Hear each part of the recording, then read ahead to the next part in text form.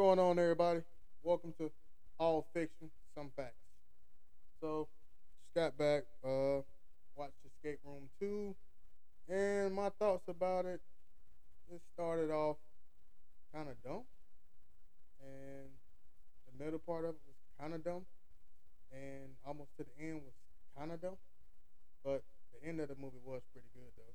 So, the end of the movie did save it for me from being real trash, but it's still like low level trash.